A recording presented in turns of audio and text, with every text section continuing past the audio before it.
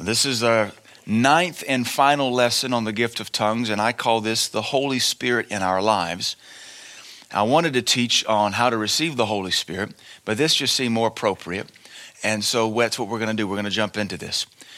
Just kind of reviewing, we've spent 8 weeks, which is really 2 months, teaching on the gift of tongues, the gift of the Holy Ghost, tongues and interpretation of tongues, the baptisms of the New Testament, all these different facets of the Holy Ghost and how critical they are to us. We've also covered, and we've come to understand why the devil would attack it so much. We know that there's probably no doctrine other than healing so hotly contested, debated, or resisted like the doctrine of tongues. And all I can understand or come to reason is that in America, we fancy ourselves so educated. We fancy ourselves so enlightened, really, that if we don't understand it, if we can't process it or diagnose it with our little American brain, then it must not be God. Even though he in his word looked down at little America and said, my thoughts are not your thoughts, and my ways are not your ways, but my thoughts are way higher than your thoughts, and my ways are way higher than your ways. Why would we think we could be smarter than God and tell him, this is silly, God, why would you do it this way? There's a couple of passages, if you read the New Testament, where Paul says, his explanation for some things is this: because it pleased the Father. That's the only explanation Paul had. Because it pleased the Father. How come? Because Daddy said so. Why we pray in tongues? Because it pleased the Father. Why did he give it to us to work this way? Because it pleased the Father. And it'll make sense to us more and more. I already totally understand it, but maybe not totally, but I get it enough to do it and teach it. But sometimes Americans, any folks that fancy themselves educated, they really hinder God because they want to understand everything, which is really nothing more than control. And we're not going to be able to control God. He is God. We obviously are not. So let's look into this. The Holy Spirit in our lives. The first section here is 13 things Jesus said about the Holy Spirit. So I want to look at, this isn't everything Jesus taught about the Holy Spirit. These are just 13 things. And I want to look at them in depth and understand why it's so needful that we flow with the Holy Spirit, why we pray in tongues so we can kind of get some of this working in our life. I want us to kind of focus at this because after these 13 things Jesus said about the Holy Spirit and what he wants to do in our life, we're going to see 5 things we can do to hinder the Holy Ghost. Because many Christians, many churches are experts at hindering the Holy Spirit. We all are, to some degree, we want to become less an expert on that and more an expert on yielding to the Holy Spirit. So here are 13 things Jesus said about the Holy Spirit. And preparing the disciples for his departure, Jesus taught them many things about the Holy Spirit. Here are 13. So not everything, but here are 13. Number 1, Jesus said he is called the Comforter. So this thing called the Holy Spirit is so critical because the first and foremost thing Jesus Christ calls him is the Comforter. The King James Bible capitalizes that so we know it's a proper pronoun. The Greek word is parakletos or paraclete. And that was a very famous teaching back in the 90s that some of us still remember, but it's worth looking at again. Parakletos means called to one's aid. So the thing the Holy Ghost is called is our aid. He is called to our aid.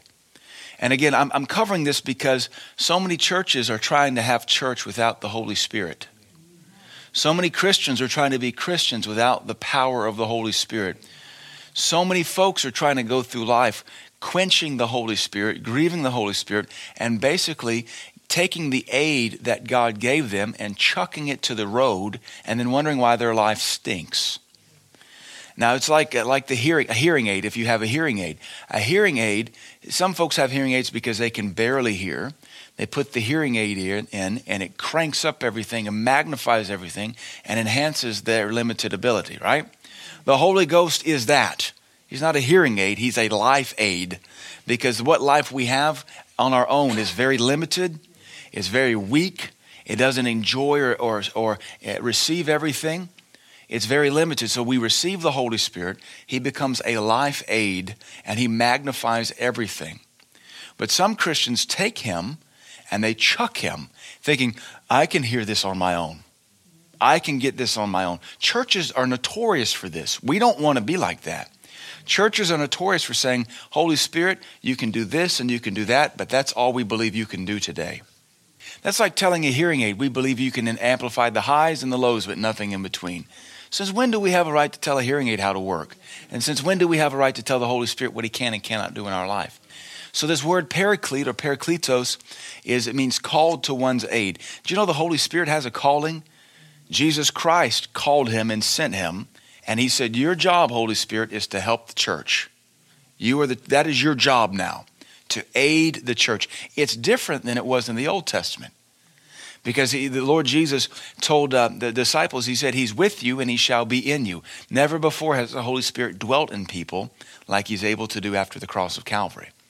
So he has a new assignment because he's in the earth like he's never been before. So it's a new thing that God has never done in the history of mankind. And we ought to be thankful that we get to enjoy it and look to use more of it and say, Holy Spirit, help me. And as an aid, you have to understand, he doesn't want to just aid you in spiritual stuff. He wants to aid you on your job. He wants to aid you in raising your kids. He wants to help you in your budget. He wants to help you with anything you're frustrated with. He's called the Spirit of grace. He'll put grace on anything. I remember 12 years ago, I drove a 92 Honda, and this is before I wrecked it. I wrecked it in Aiken, South Carolina on a business trip. But I was trying to change the brakes on it, and they were not changing. And I was trying to save money because I was a tightwad and didn't have any money, which is why you're a tightwad. So I was trying to change the brakes myself, and I remember getting so frustrated. I changed brakes a lot. I know how to change brakes. I know drum brakes. I know disc brakes. I know calipers you screw in, calipers you press in. I know calipers you got to bleed the brake line out. These guys weren't working any way possible, and I was hot. And I about lost my salvation over those brakes. And I was so frustrated, and the Holy Spirit just checked me and said, reminding me of some of my own teaching at the time, that if you're frustrated, it's because you've walked off from the Spirit of grace and you're trying to do all of it in your ability.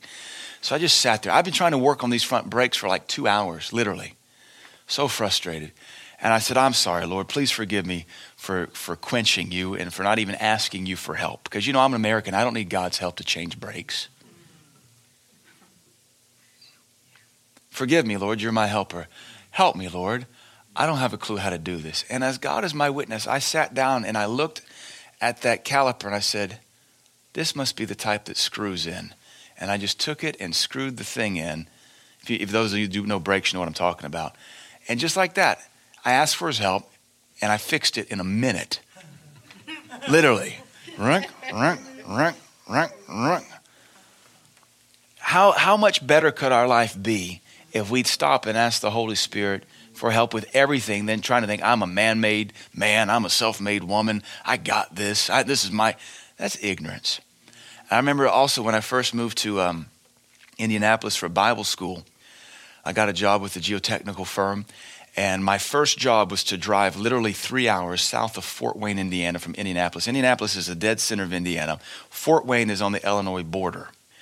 So I drive all the way to the Illinois border and then drive down another 45 minutes or an hour to collect 2 buckets of dirt just to drive all the way back. And so my boss, Mr. Scott, said, I need dirt at the 4-foot soil horizon because we have to do some compaction or whatever. And I said, what, you got a track hoe for me? No, you're taking shovels.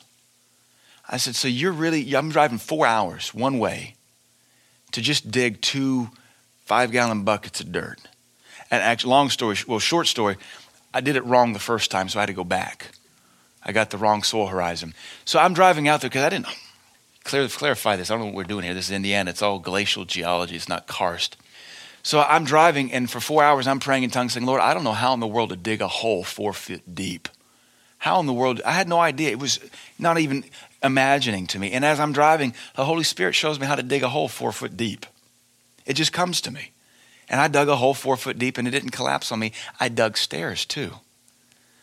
And that was an 8.5 hour day for 2 5-gallon buckets worth of dirt.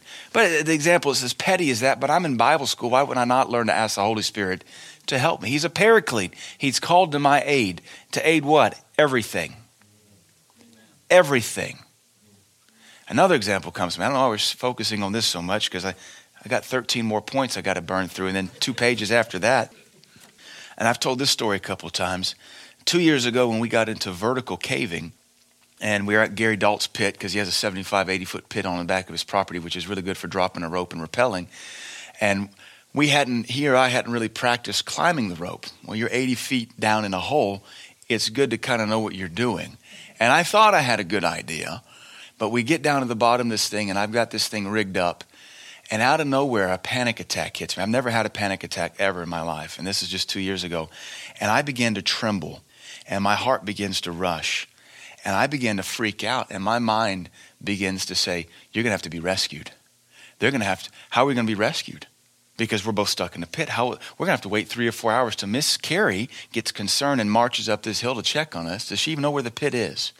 Then they're going to have to bring in the cave rescue squad or the fire rescue squad. What if they have to medevac, helivac? What are we going to do? Oh my gosh. And this is all in like 15 seconds. And I'm going, whoa, this is what they call a panic attack. But I'm really looking at my harness and all my gear and the ascenders and the gree and all this stuff. And I'm thinking, I got to get out of this hole. But I can't think straight enough because all of this is just rushing through me and my emotions. I'm just seizing up. It's physically changing my body, and it came out of nowhere. And then I remember going, this is a panic attack. This is what people suffer. So I said, shut up. In Jesus' name, shut up. We are going to get out of this thing. Holy Ghost, help me. Help me. And then it instantly all stopped, and just like that, I remembered a book I read 14 years ago, and I could instantly see how the harness and the work should set up. And I said, I got this, and climbed out. But asking the Holy Spirit for help with a hobby, we really, I think we offend the Holy Spirit more than we realize, because he's wanting to help us more than we give him credit for. It's not just to pray in tongues, thank God we can. It's not just to cast out devils, thank God we can. It's not just to understand scriptures, and thank God he helps us understand scriptures. It's called to our aid in everything. Everything. And in that regard, we ought to focus on him more.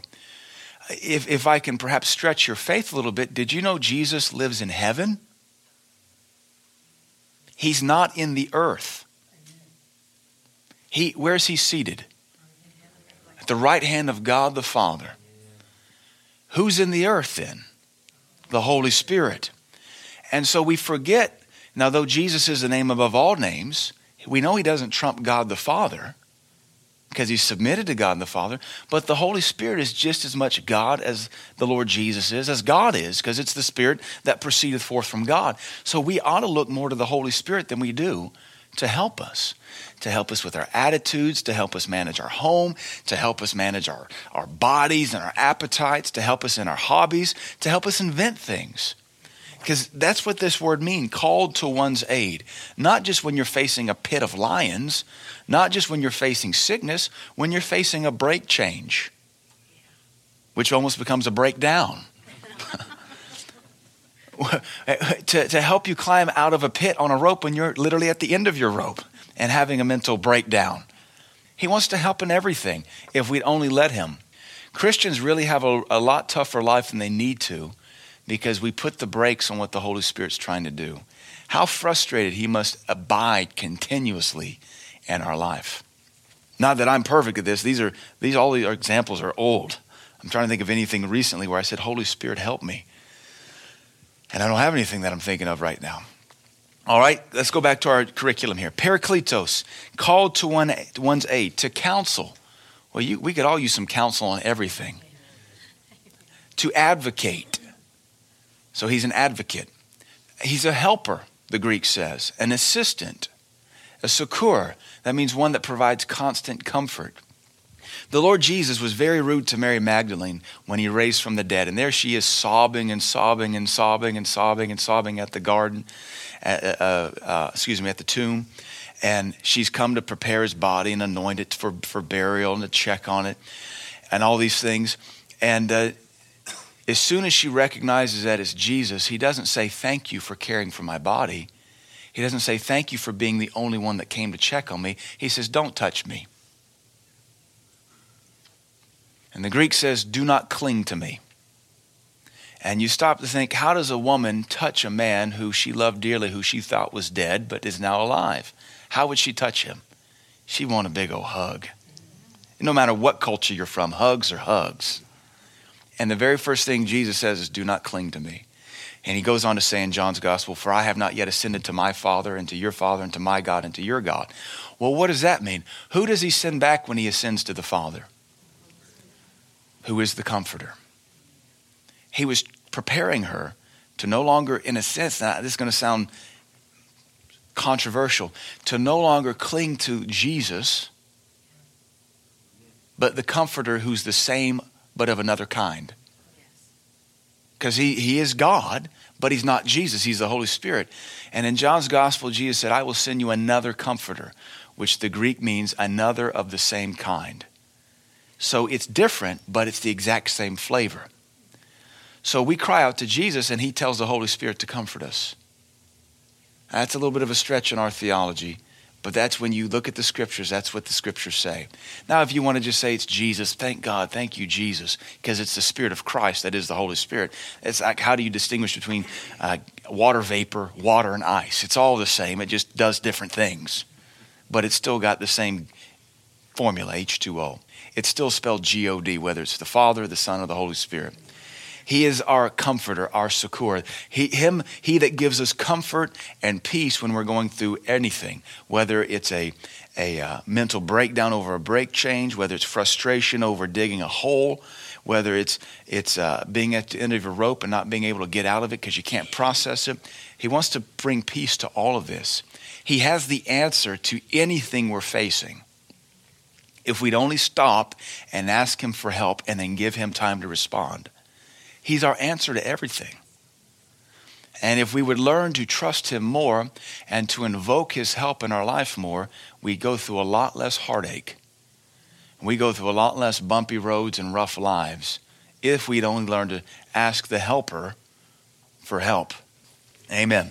Men are generally the worst at this because I got this. I can do this. Honey, do you need help? No, I don't. I got this. 5 bloody knuckles, 2 holes in the wall, and a busted hubcap later. Honey, could you come help me? Amen.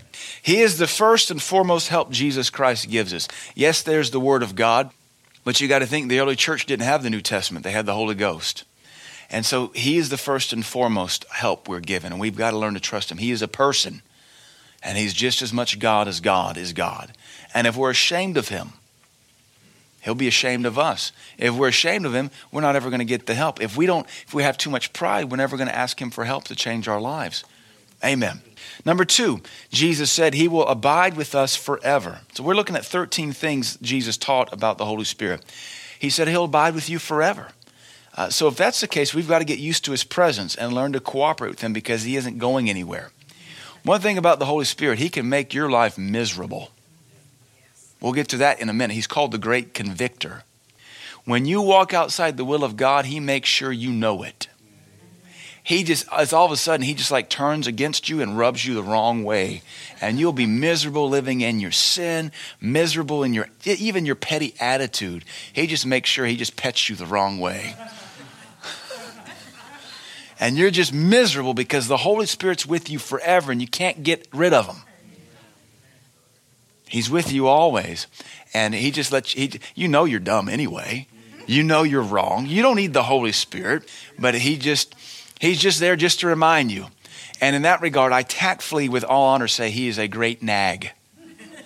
And thank God for that nag. Because some of us wouldn't come back because it was the right thing to do. We come back because we're tired of being nagged. We're tired of being harassed. We're tired of being miserable. Anybody ever been there back, not tonight, today, because you're all in the will of God, but years ago when you were coming back to Christ from that drug addiction and that, that bar, wherever you just said, I'm wretched. I'm disgusting. I am like the prodigal. I smell like pig poop. And I'm eating pig poop. And you know what? It's only mental retardation and pure stubborn stupidity that keeps me in pig poop. I'm going home. Oh, we've all been there. And if we haven't been, we might be there in the future. And that was the Holy Ghost just telling you, don't have to eat here. Look at you. How dumb is this, man? You are eating poop. Look at you eat poop. Look at you eat poop. Look at you eat poop. You don't have to eat poop. Dad has steaks. Dad has bacon. Here, the bacon eats better than you. That's the Holy Ghost. He abides with us forever. He makes sure you're miserable in your sin. And that's why I don't mind praying that you get more miserable. Whatever it takes to come back. Some people have to hit bottom, and some folks just haven't yet. I don't want to hit bottom. I want to take a stumble and start reaching out. Because I don't know what's at the bottom of that pit. I don't want to find out. I want to be quick to repent and get things right. We must get used to his presence and learn to cooperate with him because he isn't going anywhere. If you're born again, he lives in you. And I pray you're miserable in your sin. I pray the Holy Ghost just harass you. Back in the 70s, they called him the Hound of Heaven because he would hound you and hound you and hound you. Amen. They even wrote songs about it. Number 3, he's called the Spirit of Truth. He cannot lie. That's why we can trust him. He is the Spirit of truth, and there is no lying in him, unlike the devil, who is nothing but a liar. He therefore can be wholly relied upon and trusted. Why? Because he's truth. You can trust his leadings. You can trust his promptings. You know who you can't trust? Your boyfriend. You know who you can't trust? Your girlfriend. You know who you can't trust? Your heart. You know who you can't trust? Facebook. You know who you can't trust? The internet. You know who you can't trust? Anybody living in the world outside of God. You can't trust them. Not at all. You know who you can't trust? The Holy Spirit of truth. Number 4, he dwells in us. We don't need to look for external direction or guidance if our helper dwells within us. If the help's on the inside, look on the inside. I remember one time years ago, we were doing door-to-door evangelism in Knoxville, and we were witnessing to a guy, and he told us some story about how he was praying, and he specifically said, Lord, if this is what you want me to do, let that clock fall off the wall. And he said, the clock fell off the wall. Why would you want to be led by falling clocks? I mean, seriously, who thinks of that? Let a clock fall off the wall. Well, what if you didn't have a clock? What if the rooster that you had hanging on the wall fell off the wall? What does that mean? Cock-a-doodle no? I mean, seriously. But Christians get so goofy praying for signs and fleeces and confirmation and open doors and closed doors. Christians are really bad about praying for open doors and closed doors. The Holy Spirit's on the inside. He's not an open door. He's not a closed door. He's on the inside. If he says go, you go, and you just run through the door. If you're standing in front of an open door and he says you don't go, you don't go through the open door. So it's very, very carnal and very, very unbiblical to walk by open doors and closed doors. Paul said there was open unto me a great window of opportunity, but with it came much opposition. All right, so if you're an American Christian, what are you led by? The window of opportunity or the much opposition standing in it? He lives in us, therefore that's how we're led. By the inward witness, not the outward manifestation, but the inward witness. Point 5, he is our teacher. The Holy Spirit is tasked with teaching us what Jesus Christ deems important and needful for us at that moment. External things are not spiritual educators in the school of God. External things are not spiritual educators in the things of God. It grieves me to hear folks say, well, the Lord put this on me to teach me something. No, if the Lord's teaching you something, it's by the Holy Spirit. If the Lord put cancer on you to teach you something, what was he trying to perfect in the life of the Buddhist when he got cancer? If the Lord broke your leg to teach you something, what did the football player learn from God, the homosexual football player, when he broke his leg? It doesn't make any sense. The Holy Spirit who lives within us is our teacher. And so we look for the inward promptings, the revelations, the illuminations. Now, you can walk through hell on earth and you can walk through circumstances and the Holy Spirit teach you how to use the word. Because Jesus said of him that he'll receive of me everything I say, he'll hear it and give it to you. What's Jesus talking? The word. So then the word is also our other educator. And the word will speak to you about circumstances and situations. But we cannot hold this ignorant doctrine that says, God put me through something to teach me. Well, hurry up and learn it and get out of it. That's not sound. You can learn things through circumstances and situations, but the learning is actually going to come from the word. You're going to see things in light of the word, not in light of a broken leg. Amen. I think we understand that. 6, he's our reminder. Thank God.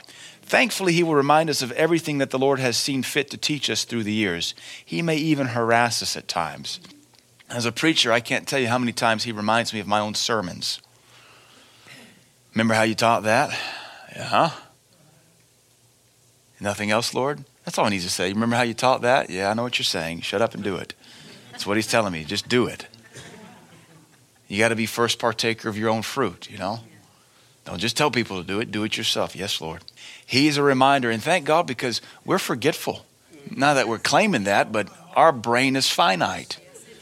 That's why I joke about I have a Ginger, I have a Amanda, I have a cell phone, I have an iPad, I have a Siri, I have a computer, and I have lots of notepads, and I write everything down.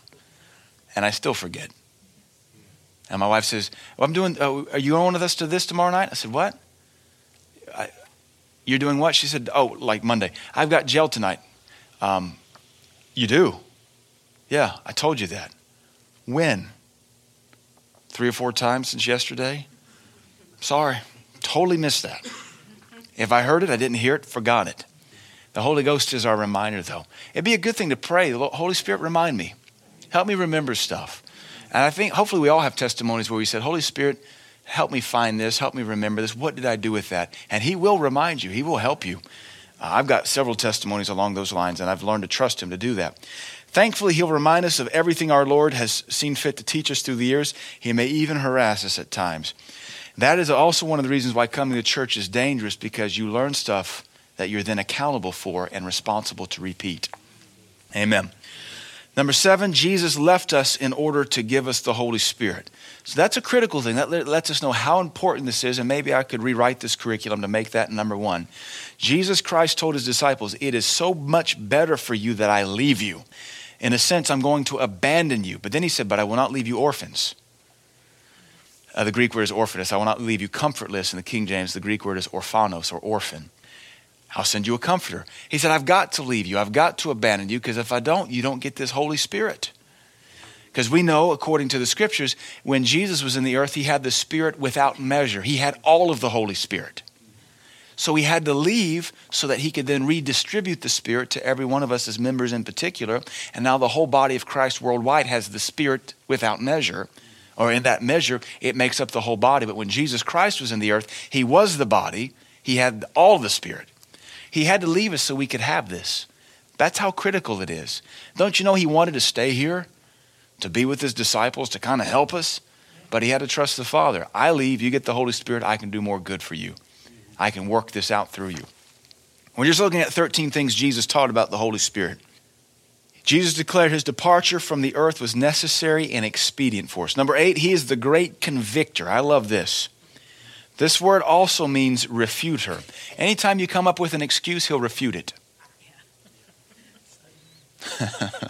He loves to debate because he always wins. He truthfully doesn't debate. He just shuts people up. He is the great convictor. The word is convince, but our modern English, we don't get what convince is. You've got me convinced. Well, it doesn't matter whether you are or not. If he's right, and you're wrong. But we understand the English word's better, refute. He will refute you. Anytime you got an excuse, he'll say, you can't do this? Then I guess I can't either. I thought with Christ all things are possible. The reason we think it's impossible is because we're not asking him to be our aid. You have to get to a place in Christ where you trust the Holy Spirit that no matter where he throws you, if he throws you there, I can do this. He hasn't called me here to fail. The problem is for us, we don't know the Holy Spirit like we should. Brother Hagin, one of the things he said when I was a teenager, 19 and 20, that stuck with me, he said, the Holy Spirit is more real to me than even my wife. And I heard that and I said, well, I don't have a wife yet. So I would like to pray that because I want that to be the case. So I began to pray 20, 21 years old, 19, 20, 21. Holy Spirit, I thank you and declare you're more real to me than even my own flesh, even my own clothing. Be more real to me. Be a person that's just as real to me than anything else that's real to me. Because I wanted that. And I think that's definitely someplace we all need to get. That no matter what our excuse is, he'll refute it and say, no, you're making an excuse, but I can help you do this. You can make an excuse or he can make a way. You can make an excuse or he can make you able. But you can't have it both ways. He is the great exposer. Boy, the Holy Spirit loves to expose sin. This is what the Greek word means. He's the admonisher. He will admonish you. And he's the chastener. He will chasten after you. Not just chase you, but when he gets a hold of you, he will spank you. This is one of the reasons why more and more churches are drying up the Holy Spirit. Some churches, even big churches, Holy Ghost Word of Faith churches have said, don't do too much worship because it brings in the Holy Spirit too heavily and people get convicted. I heard that taught myself with my own ears in a meeting I was at about 3 years ago. Nobody I had run with, thank God, not my pastor. That's why churches are drying this up, because one of the jobs of the Holy Spirit is to refute the excuses, to bring things to light, and to convict people. And when he's in a church service, he's going to convict people. And it doesn't offend me when people come to our church once and never come back, because it was the Holy Spirit at the river of Gideon proving the army. And folks have walked out of here and said, boy, that's unpleasant in there. Because God was in here. He is light. He will always bring light wherever he is present. Those who flirt with darkness will be very uncomfortable by his presence. Those who flirt with darkness will be very uncomfortable in the presence of God. Because God is not dark. He is light. And there's no shadow. There's not even a shadow in him. Even a shadow has light. But the Bible says there's not even a shadow in Christ. He is pure light. Amen. Let's see. I got to get to moving here. I should have made this just one curriculum. He is our guide. This means a teacher of the ignorant and the inexperienced, one who knows the way. Thank God the Holy Ghost is a teacher of the ignorant and inexperienced. Anybody here ignorant? Anybody here inexperienced in a thing or two? Then you qualify. I've got a news for you. You need the Holy Spirit. Why would a church hinder the Holy Spirit? Any church is full of ignorance and inexperience. You need the Holy Spirit. Wherever there is mental ignorance, there needs to be some Holy Spirit. Wherever there is inexperience, there ought to be a voice crying out for help. Lord, I've never navigated these waters before. Help me. Lord, I don't have a clue what I'm doing. Help me. Does he not have the ability to make you able? Can the anointing not come upon you and make you able to change brakes or dig a hole or anything? Sure he does. It's the Holy Spirit. We would do well to follow the one who knows the way. Amen. Number 10, he is submitted to Jesus. If we follow his lead, we will also submit to Jesus. Number 11, Jesus said he shows us things to come. Jesus clearly taught that the Holy Spirit is tasked with showing us the future. This won't happen every day, but it is promised to happen. He's not going to reveal the future to us every day, but he will show us things to come. I don't think we want to know the future every day. I think it would freak us out and we'd become a psychic and a weirdo. But on occasion, when necessary, as he deems important, he'll show us things to come. And that's awesome. We need that. Number 12, he glorifies Jesus. The workings and manifestations of the Holy Spirit will always glorify Jesus. For this reason alone, we should be very eager to allow the Holy Spirit to work in our lives. If the Holy Spirit works in our lives, we glorify Jesus. Years ago, I visited a church at a men's conference. I've told this story a couple times before. Huge church. The governor of their state attended church there, and he taught this Friday morning session on 2 Kings. It was a powerful session. He gave an altar call, and I felt the tug of the Holy Spirit to go down and get born again. I'd never experienced that before. But I was a youth leader at the time, Spirit-filled, and I said to myself, if I didn't know that I was born again and right with God, I'd go down there. And it was 30 or 40 men got born again. There's about 3,000 men there, and 30 or 40 came down front at the governor of the state, at his preaching. And I'd never felt that move of the Holy Spirit. I was like that before and remembered it or recognized it. But at the same time, this church being a denominational church, they didn't believe in tongues or the Holy Ghost in that regard. And after being there for about 36 hours of conferences, it was like a Friday night, then 2 Saturday sessions, and I drove home to Knoxville. I remember sitting there after the second session, and I said to myself, if I stayed here a month, I wouldn't pray in tongues anymore. It would just leach it out of me. It would just suck it out of me. So driving on the way home, I could feel this blah on me. I could tell I wasn't right. And so I'm coming up 75 in this rental truck. I've been working in an adjacent state. And so I said, Lord, what's wrong with me? I can feel blah.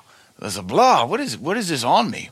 And the Lord spoke to me and he said, you recognize that church will not let my Holy Spirit move as I want to. And for this reason, they will not go any further in me. And he basically showed me the pastor had basically in his heart declared, we don't need that to do church.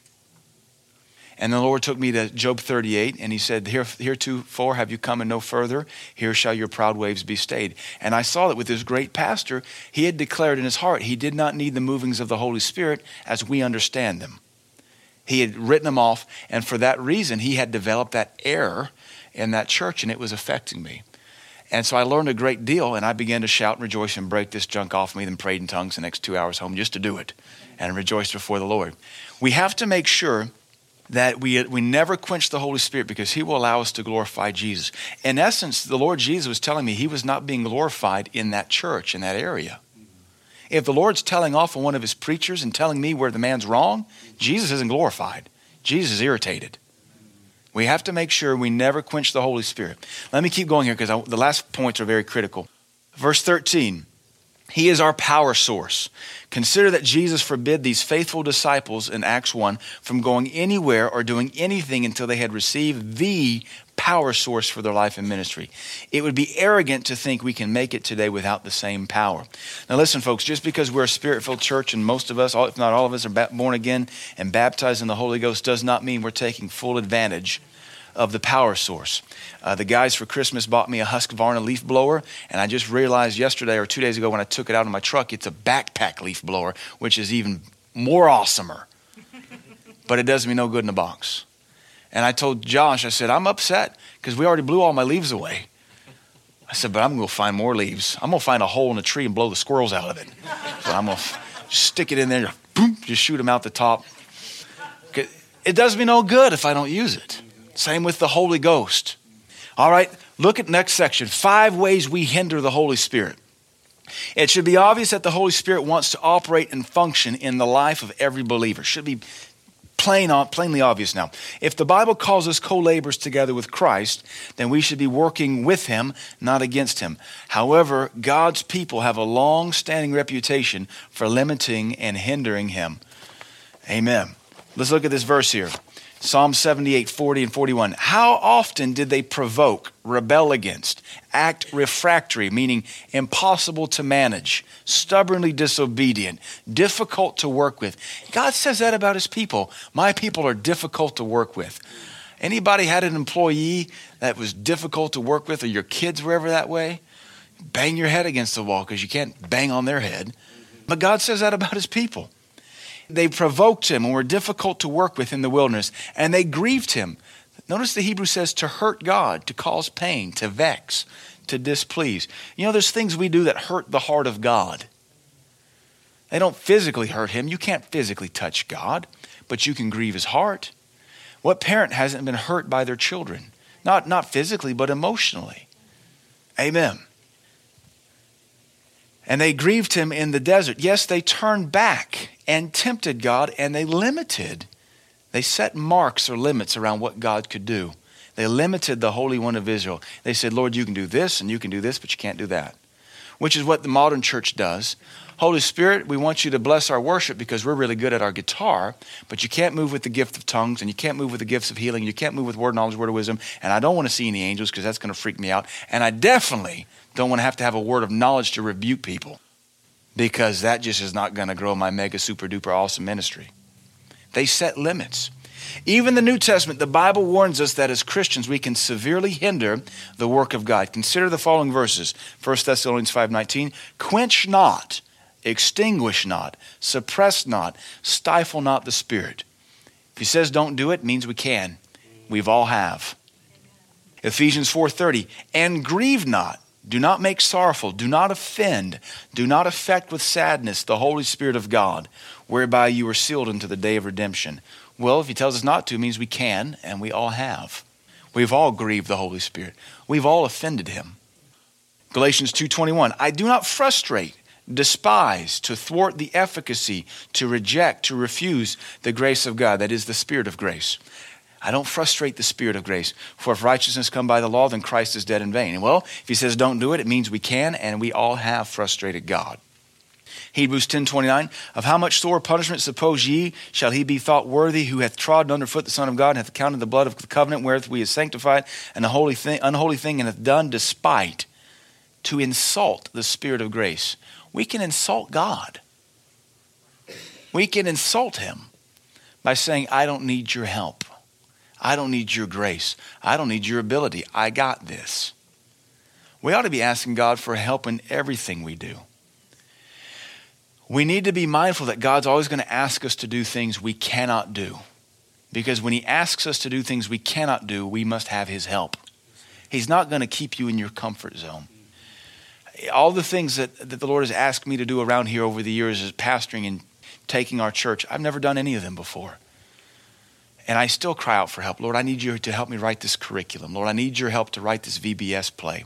Lord, I need your help to make this video. Lord, I want to write another song. I need you to breathe on me and grace me to write this song.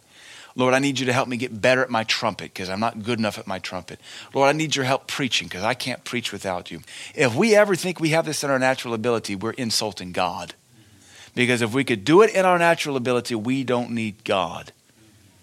And this thing isn't set up to be God-free.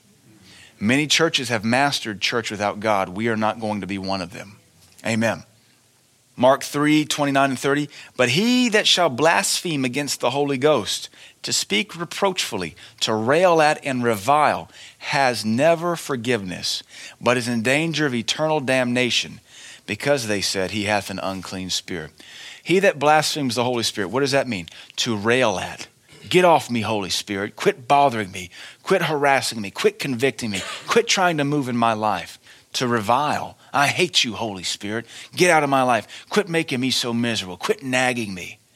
Jesus said they're in danger of damnation. The Holy Spirit's the only help you got. If you revile it and hate it, what are you going to do? Now here they were saying that Jesus cast out devils because he had a devil. They were blaspheming the work of the Holy Spirit. It's clearly a work of the Holy Spirit. But how many folks do the same thing with the other works of the Holy Spirit? Not just casting out devils, but healing the sick, praying in tongues, conviction. We have a massive movement in the body of Christ today saying anybody that preaches conviction is against God. The Holy Spirit is the convictor. That whole movement is in danger of damnation because they're accounting the work of the Holy Spirit as heresy. You're hopeless in that regard. So then we as Christians are capable of doing 5 things to hinder and limit the Holy Spirit of God. Quench, grieve, frustrate, despise, and blaspheme. Only spiritual suicide or complete ignorance would permit someone to commit these acts against the helper who proceeds from the Father. After these lessons, we can no longer claim ignorance. And then let me also say this. Every one of us is guilty of quenching the Spirit, grieving the Spirit, frustrating the Spirit. You want to know how when you're frustrating the Spirit? When you're frustrated. Especially with something God's asked you to do. If you're frustrated with something God's tasked you with to do, you have frustrated him. You're getting to feel some of it back on you. So if you were to stop and say, all right, Holy Spirit, help me. Your frustration would leave because his frustration would leave. And he'd be able to have an outlet in your life.